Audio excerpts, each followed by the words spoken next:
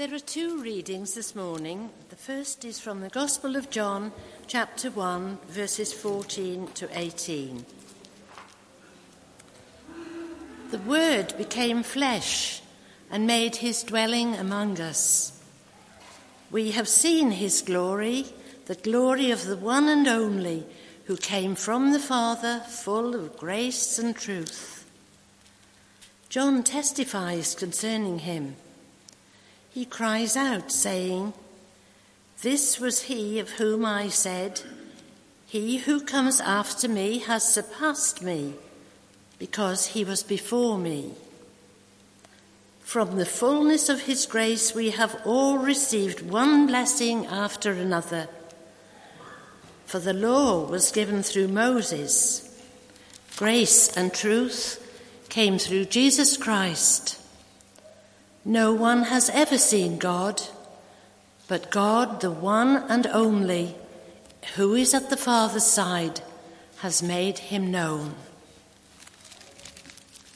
Then the second reading is from Ephesians chapter 3, verses 14 to 21. "For this reason I kneel before the Father, from whom his whole family in heaven and on earth derives its name. I pray that out of his glorious riches he may strengthen you with power through his Spirit in your inner being, so that Christ may dwell in your hearts through faith. And I pray that you, being rooted and established in love, may have power, together with all the saints, to grasp how wide and long and high and deep is the love of Christ, and to know that this love that surpasses knowledge, that you may be filled to the measure of all the fullness of God. Now to him who is able to do immeasurably more than all we ask or imagine, according to his power that is at work within us, to him be glory in the church and in Christ Jesus throughout all generations, forever and ever. Amen."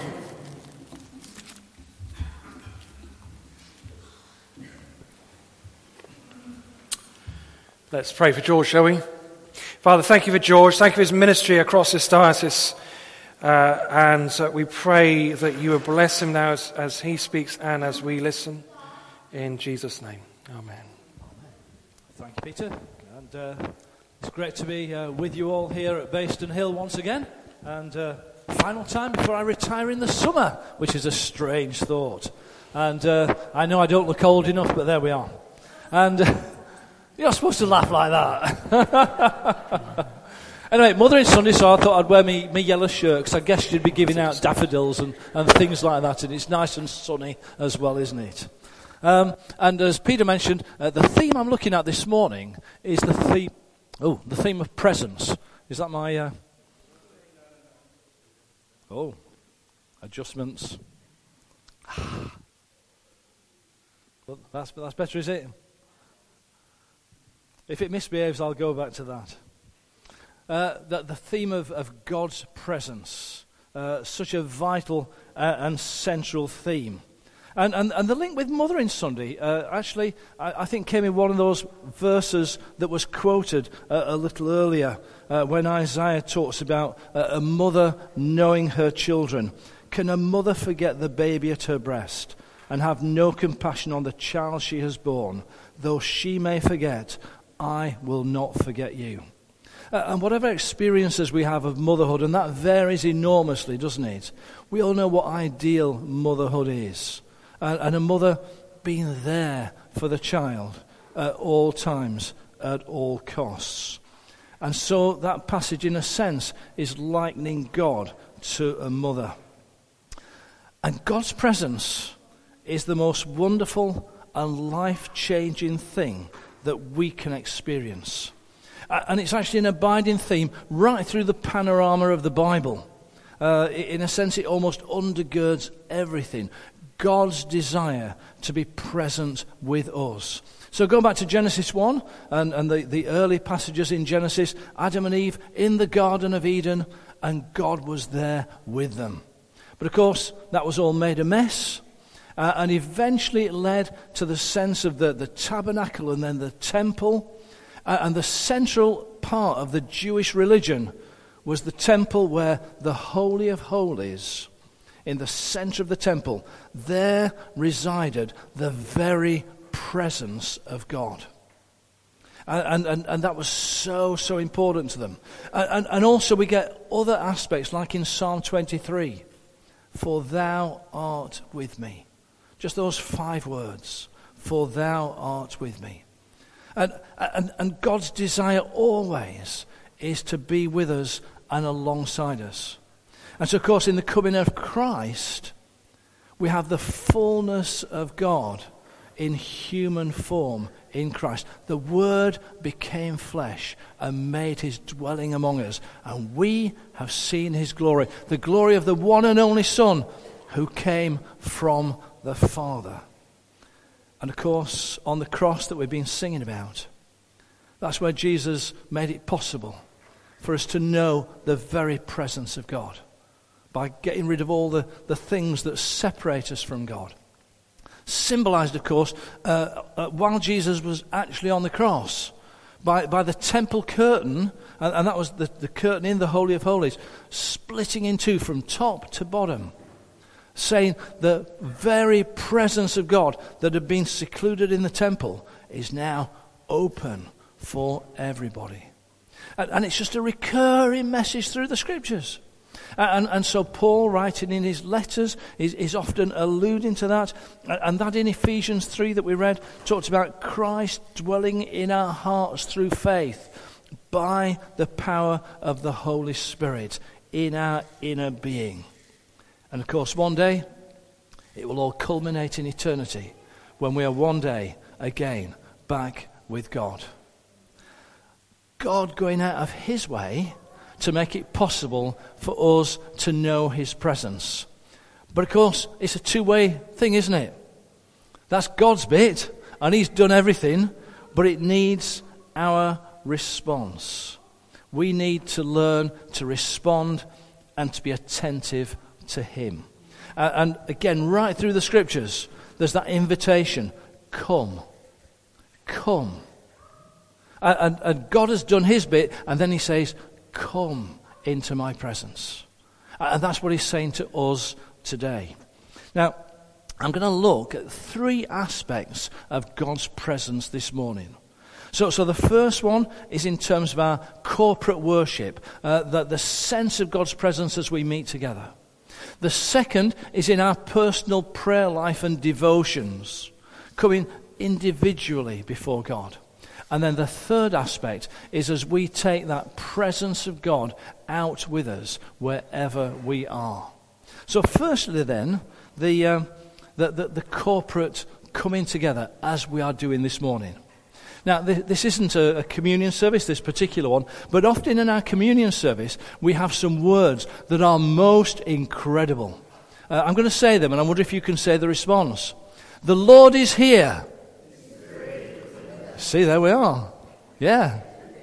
Oh, I forgot I'd put that on. I'm just checking he's on the ball, you see. You're doing a great job there. Thank you. But have you ever stopped to think about those words?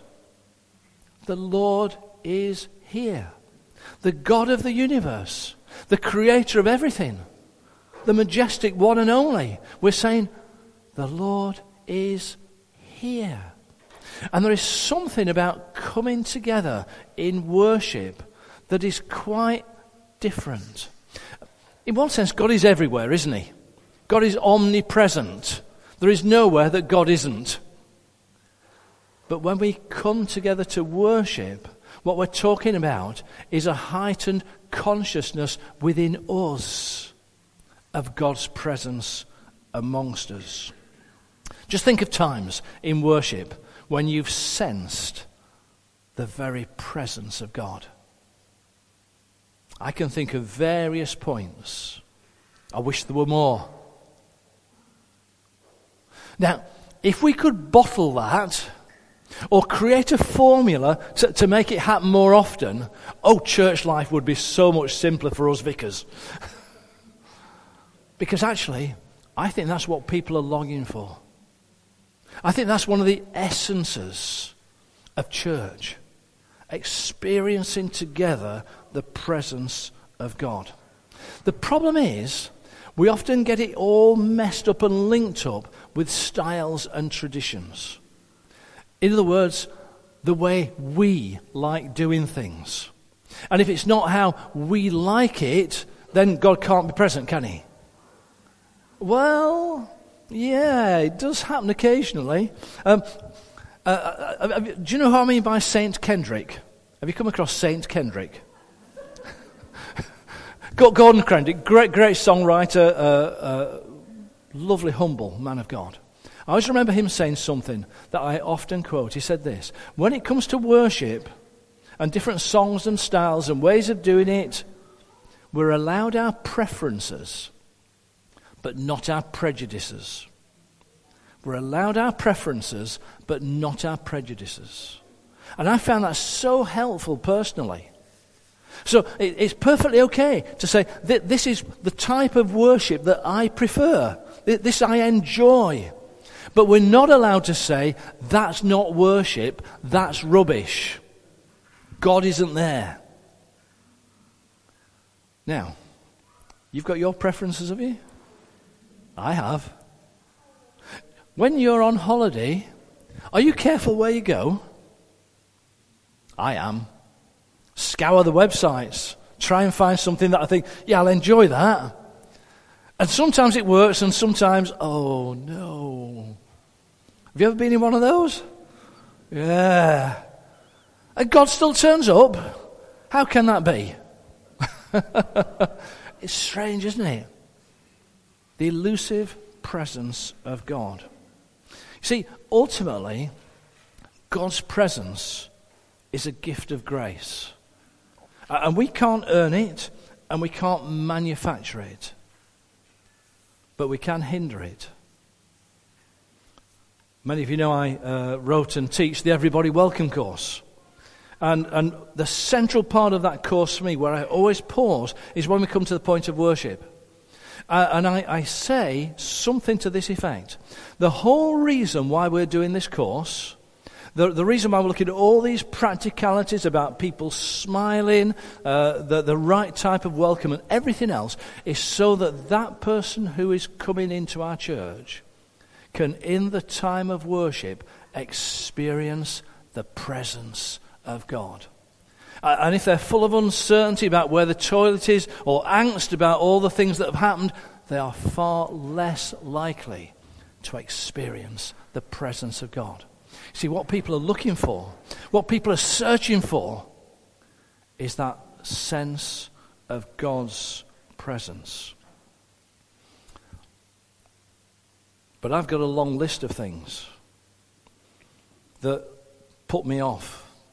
I don't know what your list is like. I'm not going to say what they are today. I did a conference bit about this a couple of weeks ago, and we went through all the things that put us off. It was great fun. I was saying, this is me. But that's me. Preferences, not prejudices. And you know, if I'm really, really honest, it's often my fault. It's often my attitude. I wonder how attentive we are. Going back to mothers and children, do you know what I mean by selective deafness? Yeah.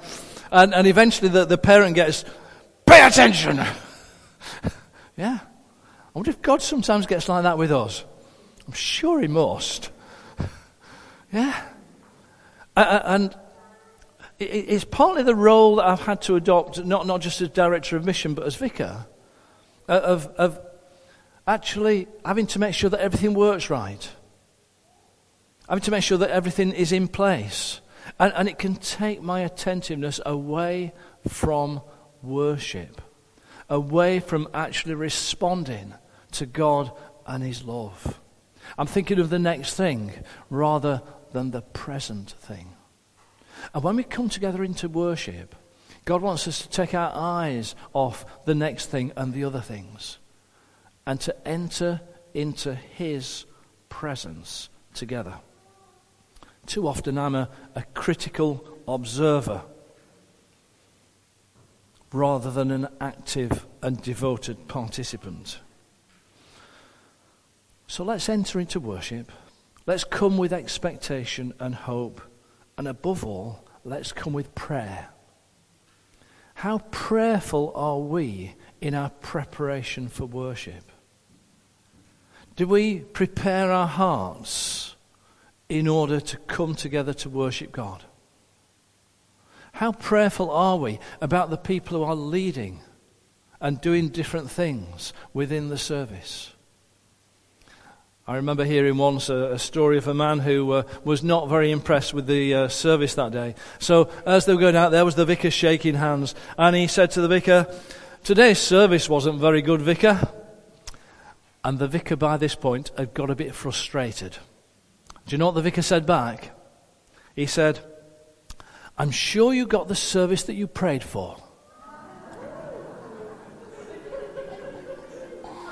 Peter would never do that. But what service do we pray for? And if we're going to desire to encounter the presence of God in our worship, then it's beholden upon every single one of us to be part of that by our active participation, but also by our prayerful preparation for this very special time of coming together in God's presence. First aspect then is God's presence as we worship together. The second aspect is our personal prayers and devotions. This could be a guilt trip, so please don't accept it in any way. I don't know what you call your kind of prayer time. It used to be called quiet times, didn't it? Have you had your quiet time today? When do you have your quiet time? When do you have your quiet time? See, it always used to be the thing when I was younger, you had to start the day with Jesus, right? If you didn't have your quiet time in the morning, you were obviously an inferior Christian. But you see, it depends how you're wired up. Are you a morning person or a night person? If you're not a morning person and you struggle to have a quiet time, a time of just looking at God's word, prayer, openness to God in the morning, it's not going to work, is it? Because you're not awake. You're not there till after a certain time and a certain drink or whatever it is. Do it whenever is right for you. Find what works. I remember reading a little pamphlet. I think I was a teenager, so it's a long time. 7 minutes with God, right?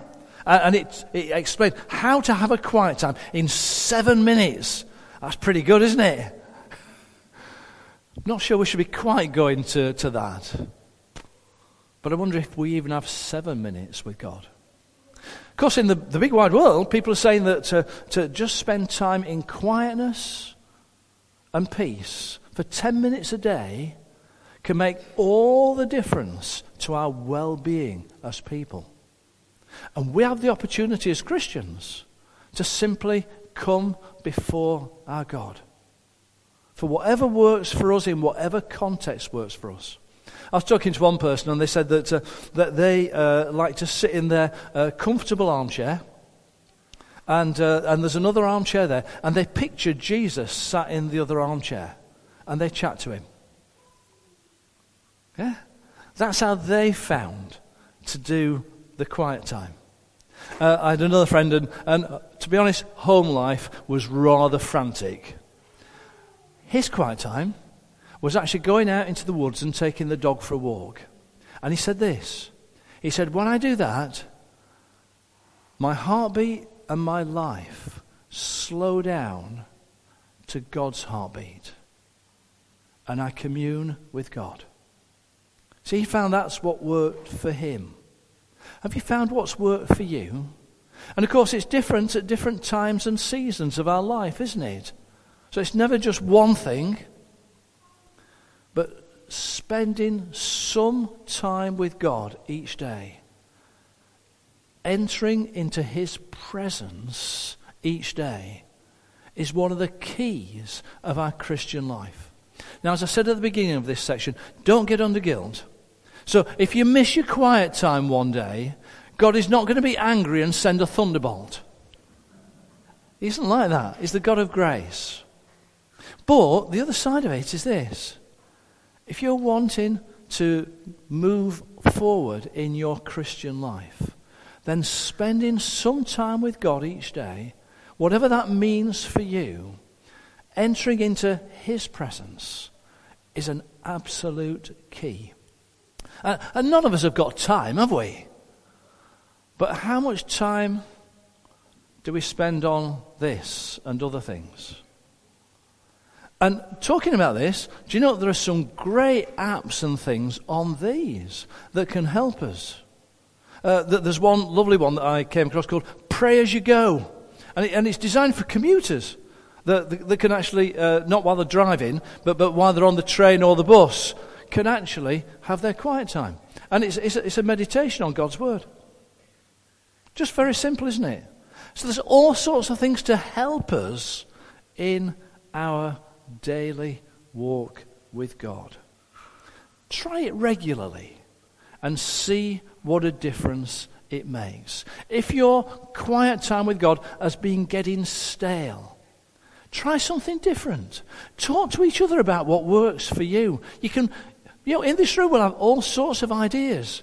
Why not exchange ideas and be enriched by each other?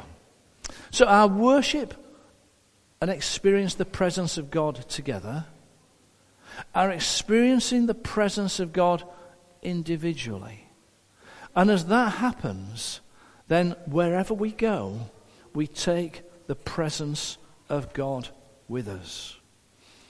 Many of you know that I have done a lot with London Institute of Contemporary Christianity, LICC for short, and they talk about the front line, and that's our kind of worship together on the left there, with the dots all in one place. 6 to 7% of the population go to church with some sort of regularity, once a month, but the rest don't.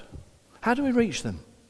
Well, it's because the rest of the week, there we are, the scattered church. And the key is the dots staying red and not greying out. And that's where our corporate worship and our personal prayers are what help us to stay red. And as we go out then, we take the presence of Christ with us. C.S. Lewis, that great writer of last century, talked about us being little Christs. Wherever we go, we are little Christs. Paul talked about it in Corinthians as being ambassadors of Christ. So wherever we go, we're representing Christ. And that doesn't mean bashing people over the head with the Bible, preaching at people. No. It's simply being who we are with Christ in any situation. And it's being attentive to God, not just in our time of worship, not just in our personal prayers, but allowing God's presence to be there throughout the day. I was preaching last Sunday night about prayers of blessing. And we were looking at the Aaronic prayer of blessing. The Lord bless you and keep you. The Lord make his face shine upon you and be gracious to you. The Lord turn his face towards you and give you peace. Beautiful prayer, often used in churches. Now then, how many people here, I wonder, are people watchers? You know what I mean?